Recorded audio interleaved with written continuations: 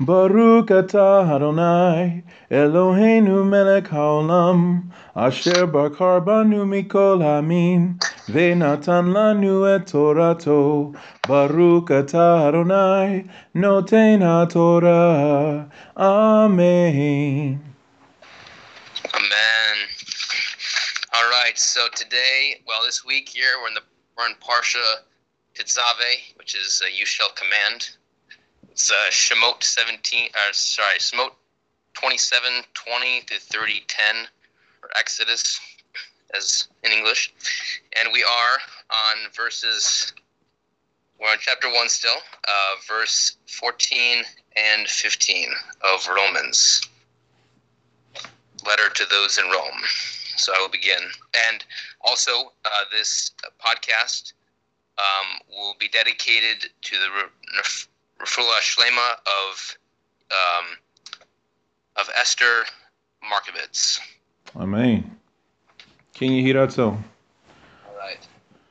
I am Meshubad, morally under Shibud obligation both to cultural Greek speakers and non-Greek speaking barbarians, both the learned and the untutored.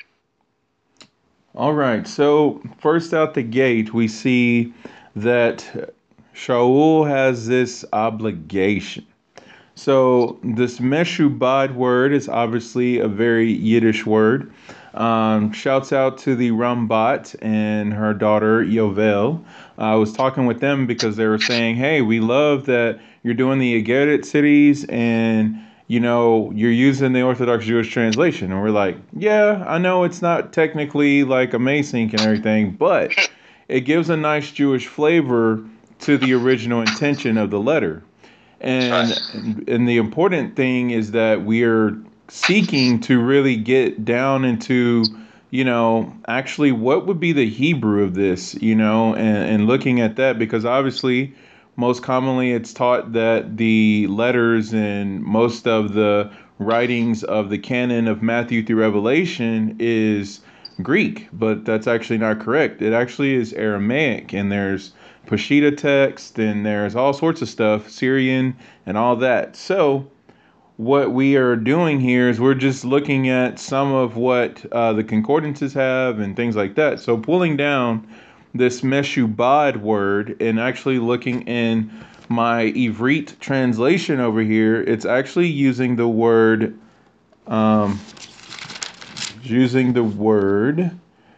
mechuyav. So mechuyav is actually based off of a Hebrew word. And where did I put it? Had it over here. One moment. Here we go. Actually, I recently heard that we have someone at the shul here that's doing us a great service of starting to dive into Aramaic and help us out to learn what it's all about, what it is, and background and where it is, how much it's used within the scriptures, both the Tanakh and even the Bernard Shah, as you just said. Yes. I'm looking forward to that for sure. So if you are an Anchor user, yes, if you're an Anchor user, you can actually look them up under Super Time. And it is the Weavers. It's Tyler and Sarah Weaver, a.k.a. Ish Ma'ale and Isha Ma'ale. They are Superman and Superwoman of the Avenger crew. And they are actually given a really, really awesome, amazing foundation, context, and everything on the Aramaic and the Hebrew, and how that translates throughout the Tanakh and throughout the canon of Matthew through Revelation. So if you can, please check that out. The History of Aramaic Part 1 is already up, and I listened to it. It's 23 minutes of you want to throw stuff. It's amazing. So, well, if they hear this, thank you so much for doing that. So yes, and so I'm very proud of them. So if y'all are listening, I just want to say I'm very proud of y'all, and I'm letting you know I'm very proud of you. Okay, so anyway, fly fast and fly high, Baruch Hashem. So the mechuyav word that I was looking for, it's actually over here in the Targum, and the root of that word is chayav. So it's a chet yod vet. And when you look at this word, it says one who is a debtor, who is bound and is guilty. And also, it can be used for a term of wicked. Now, it's interesting to bring this up about the righteous, distinguished gentleman known as Rabbi Shaul, because guess what? He wasn't always so upstanding and a lapid. He was quite the opposite, actually. And so when you really look at what he's saying here, he's actually bringing in some history that he really wants to make tikkun for, which I think is absolutely incredible, as well as it is a point of making himself very vulnerable and transparent, which if you are a person who walks in Torah, that is very, very important to be very transparent like that, because who are we to think that we are all that in a bag of kosher chips? None of us are, and so what he is really saying right here is he's got some tikkuns to make. And it's not just to one type of people. It's not just to, he says here, to the Greeks, the barbarians, and it's just kind of like people of like normal civilization and people who are also on the outskirts. Because again, we're looking at first century time period here. The temple is still in existence, and Rome hasn't quite taken complete dominance yet.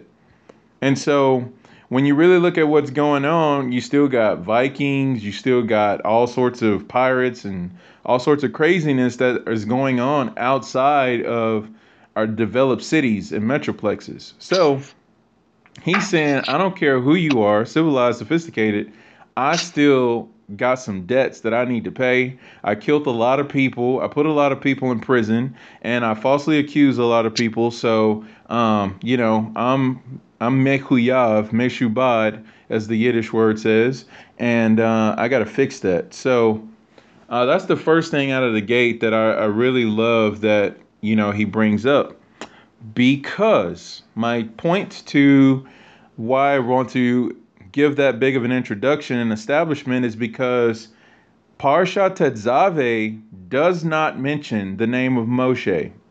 And I love that Rabbi Griffin brought this out in the Aliyah Day today as well. Well, I'm going to bring out another facet of it from the Baal HaTurim. Because it says Tetzaveh is the only parsha in the Torah since Moshe's birth in which Moshe's name does not appear, with the exception of the book of Devarim, which mostly consists of a first-person narrative spoken by Moshe. The reason for this is that when the people of Israel sinned with the golden calf, Moshe said to Hashem, if you do not forgive them, erase me from the book that you have written. And that is in Shemot 32:31. What you think about Parshat Tetzaveh is happening in chapter 27, but we're talking about something that's happening in chapter 32. Well, that's because it's important to know that Parshat Tetzaveh not only takes place before Parshat Kitisa, but it also takes place during Parshat Kitisa and also after Parshat Kitisa. As I so crazily said, because I did not realize the implications of what I said when I said it yesterday, because I was just so turned up by Psalms Tehillim 2, verse 7, which is talking about today I have begotten you. And when is it today with HaKadosh Baruch Hu? Yesterday, today, and tomorrow, because there is no past or present or future with Hashem. He is, he was, and he is to come. So when you really look at Parsha Tetzaveh, when did it happen? You're going to find in commentaries that Tetzaveh and Teruma take place on like 3 different time frames, all at the same time. And that's the beauty of understanding that the Torah is not chronological. And so when you can separate out from that mindset, which, by the way, is a Greek mindset, wanting to have everything linear and everything mapped out in a certain line, Torah is not like that. So you will be very frustrated if you think like that. So I want to encourage you not to. So anyway, continuing on here, Moshe's name was basically erased from one of these Torah portions based off of him being willing to lay his life down and pay for the debt of Israel to Hashem. And so, to continue and finish this point here, it says, this was realized in the Parsha of Tetzaveh, since the censure of a righteous person, even if made conditional on an unfulfilled stipulation, always has some effect. So in other words, Moshe's name was not erased from the Torah when you really look at it overall, but to some extent, his name was erased by removing it from one of the Torah portions. And so they're saying that to some level, the prayer of a righteous person will be answered. So that was kind of the condition here. And so how does that tie back and relate to Shaul saying that he has a debt? Well, the same reason that Moshe decides to lay his life down is the same way that Shaul wants to lay his life down. He desires, actually, he says it later, actually. Let me go to that real quick. It's chapter 11, I believe. No, it's chapter 10. It literally says in chapter 10, verse 1, Brethren, my heart's desire and prayer to God for Israel is that they might be saved. For I bear them record that they have the zeal of God, but not according to knowledge. For they are ignorant of God's righteousness and going on about to establish their own righteousness, and have not submitted themselves unto the righteousness of God. And then, where does he say it here? He says it. I can bring it down if you want to. Sure, yes, please. Because I thought it was there. Because I know some translations say it interestingly and some don't. So. Yeah, for sure. There's a lot in this parsha. I love it's mainly speaking about the investments of the high priest and exactly what they'll be wearing and whatnot. So we'll be getting that later, Mr. Shem. But to hit on your point, I love what you're bringing down. It's very true. The fact that's interesting, and it's so true that Moshe, his name is not known, and he'd rather be accursed for the sake of Israel instead of being blotted out, so to say. And so, actually, this is from Romans 9:4, chapter 9, verse 4. 9:4. It says, okay. Well, sorry, 9:3 in context. For I could wish that I myself were cursed and cut off from Mashiach, for the sake of my brothers, my own flesh and blood. Todah Rabbah. That's what I was looking for. So, that is a very huge thing to think about. So, when you really look at paying off a debt and laying down a life and all that, obviously that points ultimately to Mashiach Yeshua, who literally did that. Because he is the name of God, manifest in the likeness of man, placed on a cursed tree, and placed in the earth.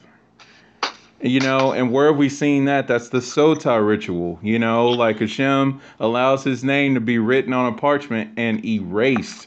Which, by the way, you don't ever erase Hashem's name. But yet Hashem commands us to erase his name for the sake of a Sotah. For the sake of a woman who is suspected of adultery, who's brought before the high priest. And then you tie that to Yochanan chapter 8, when this woman is brought before the high priest, Mashiach Yeshua. And he's like, you know what? No, I forgive you. Because ultimately, I have taken upon myself your curse. I have been willing to erase the name of Hashem for your sake. And so, this is not to be taken lightly, what we're looking at here about what Shaul is talking about. So, how much Torah really is that? How much observant is he when you really get down to what is he saying and what is he writing about? Because many times it's taught that Shaul teaches the opposite of Torah. And it's like, really? Do you see what he's talking about right now? So, end of my insight on that one. Amen. Yeah, that was good. How do I want to go about this here? I guess I could hit on. Let me just hit on that. Continue with that thought here. Here it is. The Christian approach, especially in relation to this parsha, Tetzaveh, usually, I guess to some they say, oh, this is very unique and cool reading about, all that had to take place in the Ben Mikdash and the vestments and the sacrifices and then they say, but JC died for our sins, so we no longer have to do such ritual practices. We're not going to need to do any of these items or observe any of these days and whatnot. But in truth, and on the contrary, and that which is held from a believing Jewish perspective and approach, is that these accounts of these vestments of the high priests, the peace offerings being sacrificed, the celebration of the high holy days, the Yom Tovs, and the like, are not only history, but are hope of the future. As Shaul lays down in his letter, as we just had quote, in chapter 9, verse 4, actually, right Yes. after the verse that we had read, Mm-hmm. it says, the people of my own flesh and blood, the people of Israel, and he brings down, he's showing forth the glory of the covenants and what is promised, what is the blessings of the gospel. Theirs is the adoption of sons. Theirs is the divine glory, the covenants, and theirs is the giving of the Torah and the temple worship and the promises. And then going to 5, theirs are the patriarchs, and from them proceeds the human descendant of Mashiach, who is God over all, forever worthy of praise. Amen. Amen. So this is not at all when he's speaking very proudly. He loves what he's reading. He delights in these things, and he believes that they were given to Israel and that they will be given to Israel, but only the remnant who are saved are justified, not on the basis of their merit of obedience to the Torah, but on the basis of Mashiach and him crucified, because of Yeshua's righteousness before Hashem. And so the issue was not in the first century in the minds and the hearts of those who read the letters, who wrote the letters, like Shaul and Kepha and Yochanan and Jude and the like. It wasn't a matter of what the gospel promises, but the means by which one will inherit and receive the benefits of the covenants. Because we've all fallen short of the glory of God. We've all gone our own way. Each one have turned to our own ways, and Hashem has laid upon us all the iniquity. I mean, we're all cast off. Jew and Gentile both cannot boast before Hashem, and he goes into that later in a letter. So it's not about the what, but it's about the how, and so that's what's brought down in the whole letter here. But that's why he's saying, they obviously are seeking for righteousness, from the Torah, but they missed the righteousness from God. So they're very powerful, but it's just like very, very. The story hasn't changed, the gospel hasn't changed. It simply was a question of how, not what. So these blessings, all that we read about in the Parsha of Tetzaveh and these others, all about the temple, it will be restored as Ezekiel brings down the third temple, the restoration of all things. The gospel entails the restoration of the Ben HaMikdash. Mashiach will rebuild it. We will be partner with him in that, and then even in Ezekiel 2, and they bring down that even converts, some will be brought out from the nations and become even priests to Hashem. So this is really what Shaul's doing. He's preaching the gospel. He's eager to preach the gospel to Jew and Greek, because he's wanting all, both Jew and Gentile, to receive the glories of the restored state of the house of Hashem, the Ben HaMikdash, and the reestablishment of the Kohanim, the high priest. Because this is, as we had seen in the Parsha here several times, it's an eternal decree for their generations. That's in verse 21. Several times here. Let me see if it's in verse 1. I know at the very. Oh, okay. You have in verse 20, chapter 9, chapter 29, verse 9. Priesthood should be an eternal duty for them. Wow. There You is have. that. Then you have at the very end, chapter 30. For generations shall we bring atonement upon it for your generations. So here, they speak about continual incense before Hashem, always. The cleanse of the lamp should all be burning. So anyway, the concept is a Christian concept, not a Jewish concept, and it's a wrong concept to believe that the line of the Levitical priesthood is done away with. The only reason why it is because, well, there's many reasons, but Israel's sins, Israel's transgressions, baseless hatred, and in order to bring converts in to the glories that he mentioned about in verse 4 of chapter 9. That again there'll be the adoption of sons, which is in the resurrection, the divine glory, that is the Shekinah presence, the covenants, all the promises of the covenants, the land, the giving of the Torah once again will be from Mount Zion to all the ends of the earth. The Torah will be preached and proclaimed, and the temple worship will once again be instituted, and the promises. So, yeah, there's a lot to it, but let me just stop there. Sorry for. No, don't apologize. I mean, that's necessary information. It's awkward when you think about that. If you think that there is no Torah, like we don't have to do that anymore. The covenants are old. That's why we have a new one. And the new one doesn't feature a temple. It doesn't feature Torah observance. It doesn't feature kashrut. It's going to be really, really awkward when Yeshua returns and he's Orthodox Jew and he's leading us into the temple precincts and we have to go through one of the 12 gates and there is no Christian gate. There is no non-Jewish gate. There's only 12 gates, and they all have Hebrew names. So it's going to be really awkward if we don't really understand. We're in exile. This is not the way it is supposed to be. So may we all continually pray that we are brought out of exile, and not only that, but that proselytes are added to our family. We should be desiring that the divine sparks are gathered in, and that more and more souls are being brought in underneath the wings of the Shekinah. There's a lot of room in Jerusalem, so we need to fill it up.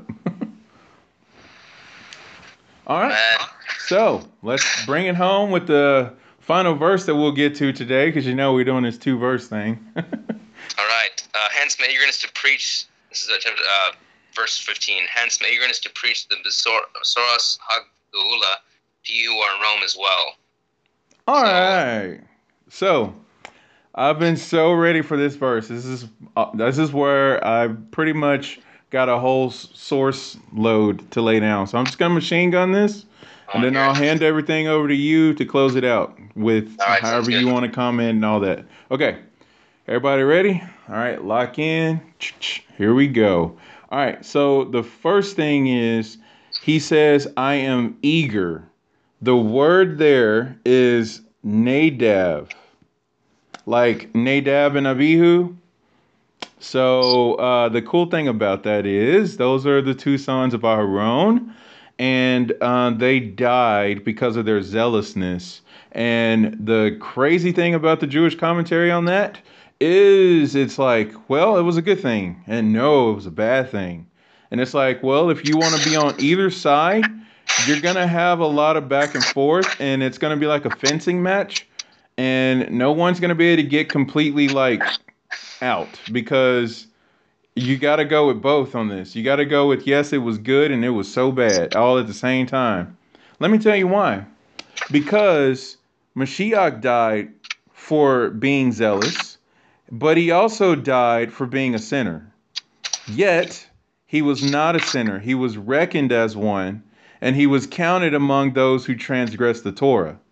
So Nadab and Abihu are showing us that type and shadow to get us ready for Mashiach, who's going to fit both sides of the fence at the same time. And it's like, but no, don't call Mashiach a sinner. It's like, right. Don't call him a sinner, but he was seen as one. He was reckoned as one. And so we can't allow ourselves to get too teeter-tottery, for lack of a better term, but just pay attention to what's going on here. Because when you look at Nadav, Nadav means to make willing, to prompt, to donate, to consecrate, to dedicate, to sacrifice, and fulfill. And so, Nadab and Abihu's death literally sanctified the Mishkan because up until that point, the temple service did not begin. And temple service began after their death. And not only that, but we got the greatest and most holiest day on the Hebrew calendar because of their death. And that is Yom Kippur, which is, by the way, the renewal of the giving of the Torah. When we received the second tablets, it was on Yom Kippur. Yom Kippur is also called the Day of Reconciliation, the day of our wedding. It's a wedding day, and all sorts of amazing things that go with Yom Kippur. There's a whole tractate on Yom Kippur in the Talmud called Yoma. And Yoma is also the word for Yom, which is the word for day. So literally, whenever you see Hayom or the day or day, it's always a reference to Yom Kippur. Which means that today, if you hear my voice, then today will be the day of Yeshua. Like that whole thing, it's like, yeah, it'll be like a renewal of the covenant if today you hear his voice. So that's not where I was intending to go, but I wanted to say that about this eagerness because Shaul is saying it doesn't matter how great people are or how least people are seen, that I'm equal to both of them in repaying my debt. Mashiach allowed himself to be considered with those who are the least. And he says, even if you give a cup of water to a thirsty person, it's considered as if you've given me a drink. You know, to the least of these, you've done to me, basically. And so Shaul here is saying, I'm like indiscriminate as much as you can put down because everybody needs to have a renewal covenant with Hashem, and it doesn't matter who you are. So now I go to our Torah portion in verse 42 of chapter 28, where it's talking about the clothes of the Cohen. Okay, so Tetzaveh, I've literally deemed this Torah portion clothed in righteousness, because when you really look at the clothing of the high priest, they all make atonement for something. They all pay for something. Yet these are some very, very expensive clothes. So when you think that we're bought with a price and consider the cost of our discipleship, I mean, it's just like, yeah, how much was these garments that we clothed the high priest in? It's just like, and they're all symbolic of some sin or transgression that we needed atonement for. So in chapter 13 of Romans, verse 14, to connect to this, which because Parsha Tetzaveh literally means to connect. So, and connect is Tetzav. Okay. And then it says in 13:14 of Romans, it says, clothe yourselves with Adonai Yeshua HaMashiach.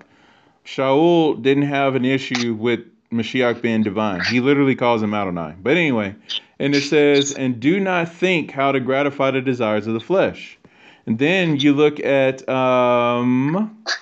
Ephesians, the letter to Ephesus, chapter 4:24, and put on your new self, like clothes, basically, created to be like Hashem in true righteousness and holiness. These garments that we're wearing are righteousness and holiness, and this is Messiah Yeshua. And so Parsha Tetzaveh is like if there was the minimize and the plus sign on a little option in a computer window. Parsha Tetzaveh is like clicking on the plus sign and like expanding the menu to see, what does it mean to be clothed in Mashiach? What does it mean to be clothed in righteousness? What does it mean to be clothed in holiness? We'll go to Parsha Tetzaveh and just read about these garments. Because it says the cloak atone for slander. It's like, let an article of sound, i.e. the bells on the hem of the cloak, atone for an offensive sound. The crown worn on the forehead atone for brazenness, as it is written, you have a harlot's forehead. The breastplate atone for the neglect of civil laws, or that's why it said you shall make a breastplate of judgment. And breastplate is the word choshen, which has the same gematria as Mashiach. So the breastplate is Mashiach, who is the one, who is the judge, and who can atone for us and our neglect of civil laws. Then we have the sash. It atones for impure meditations of the heart. And then it says, the turban made atonement for arrogance. Let an article placed high up come and atone. Oh, come on now. Let an article placed high up come down and atone for the offense of one who is arrogant. Seriously? Mashiach Yeshua coming down from the heavens into the lowly world of this earth and making atonement for us? Being so arrogant to say, Hashem, we don't need you. We're going to eat from the tree of the knowledge of good and evil just because you said we couldn't. And we're willing to listen to a serpent rather than listen to your voice, even though you're walking with us in the cool of the day. We're totally fine with making a golden calf, even though you just crowned us with 2 crowns with a whole bunch of angels and we have eternal life. But, that's cool. We don't need that. We can do something better. Hashem, thank you for your little gift. We'll take this over here. And Hashem's like, really? But anyway, the breeches atone for lewdness, as it is said, let them make linen breeches to cover their flesh of their nakedness. So you got these clothes that is paying high prices, and the clothes cost a whole lot. So consider the cost of our salvation and that we were bought with a price, basically. So now, to close out my insight over here, I just want to share Mishlei 6:23 and Mishlei 20 and 27 from Shomer Blue, because they talk about the fact that this Torah portion opens up with the light of the menorah, which is the light of the Torah, literally brought into a physical manifestation. Again, clothing yourself in Messiah Yeshua, what does that really look like? That looks like living a life of obedience, living a life of mitzvot, living a life of connecting to Hashem. Because as I said, tetzave means to connect, and mitzvah also has the same root as tetzave, which is zav. So mitzvah and tetzav, they both mean to make a connection. So when you're doing a commandment, you're making a connection. So 6:23 and Mishlei says this. It says, for the commandment is a lamp and the Torah is light. Commentary says, survey says, prayers, okay, not that one. Okay, homiletically, a lamp is the vessel that contains oil and wicks, but cannot produce light until they are kindled with a flame. On the other hand, a flame cannot last without fuel. The more oil and the better the wicks, the more brightly the flame will burn. The lamp of a Jew's soul is his performance of the mitzvot. Now, 2027 says,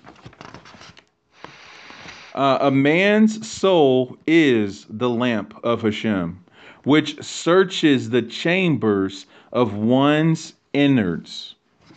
Now, this is where it kind of gets scary because, again, when you start walking in mitzvot, let me back up. When you first make your connection with Hashem, predicated off of His righteousness, which is only found in Messiah Yeshua, which means you have to make that connection to the one who connects, and then you start plugging in to Hashem. After you get the foundation, the household, as it were, that has the socket where you put your cord into the outlet to plug in. You can't plug into an outlet unless you have a house or something that is an edifice. And that's why it's important to have Mashiach first. That's why Parashat Teruma precedes Parashat Tetzave, because you got to have some place to tetzav to when you're going to do that. You got to have a place to do that, which is the Mishkan, which is the Shekinah, which is Mashiach, the habitation of Hashem. So anyway, all that being said,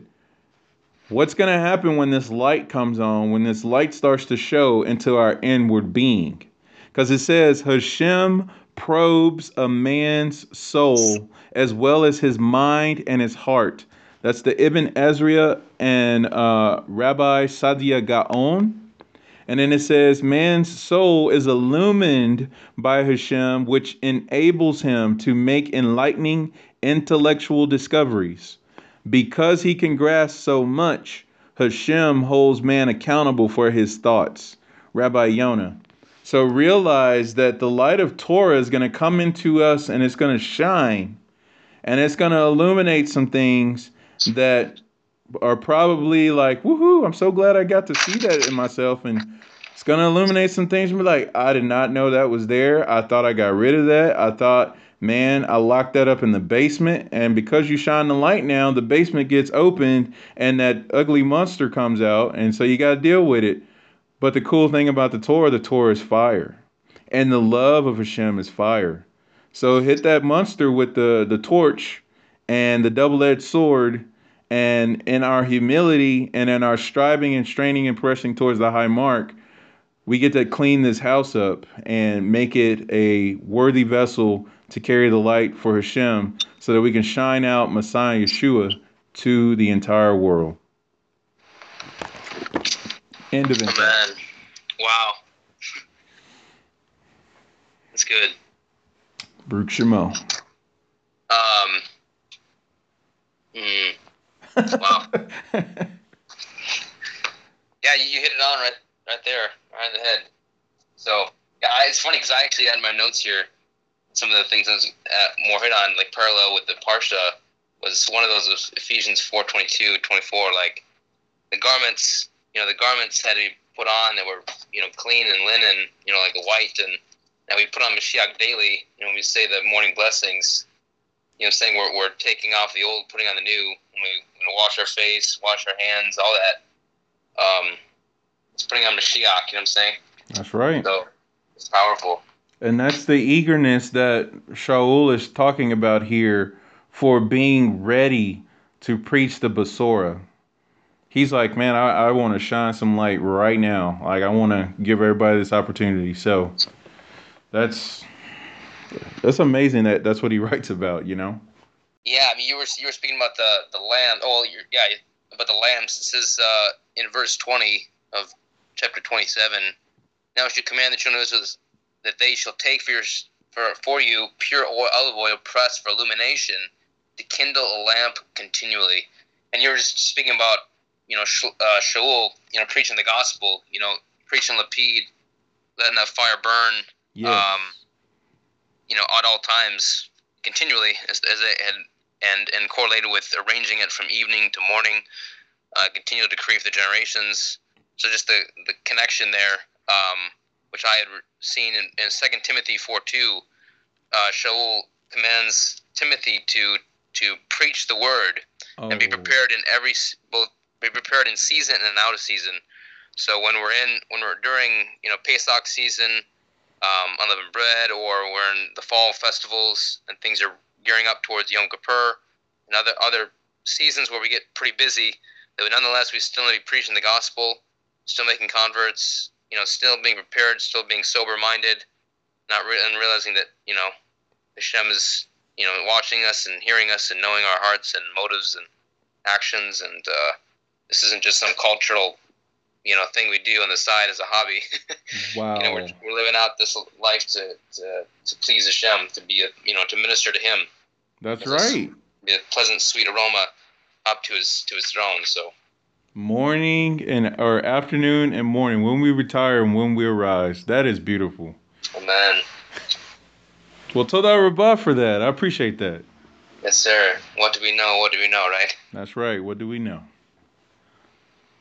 Well, Baruch Hashem. I close out for the Bronco, okay? All right. Bring it on. All right. Baruch atah Adonai Eloheinu melech haolam asher natan lanu Torah hamet v'kei olam natan b'tocheinu. Baruch atah Adonai notei Torah. Amen.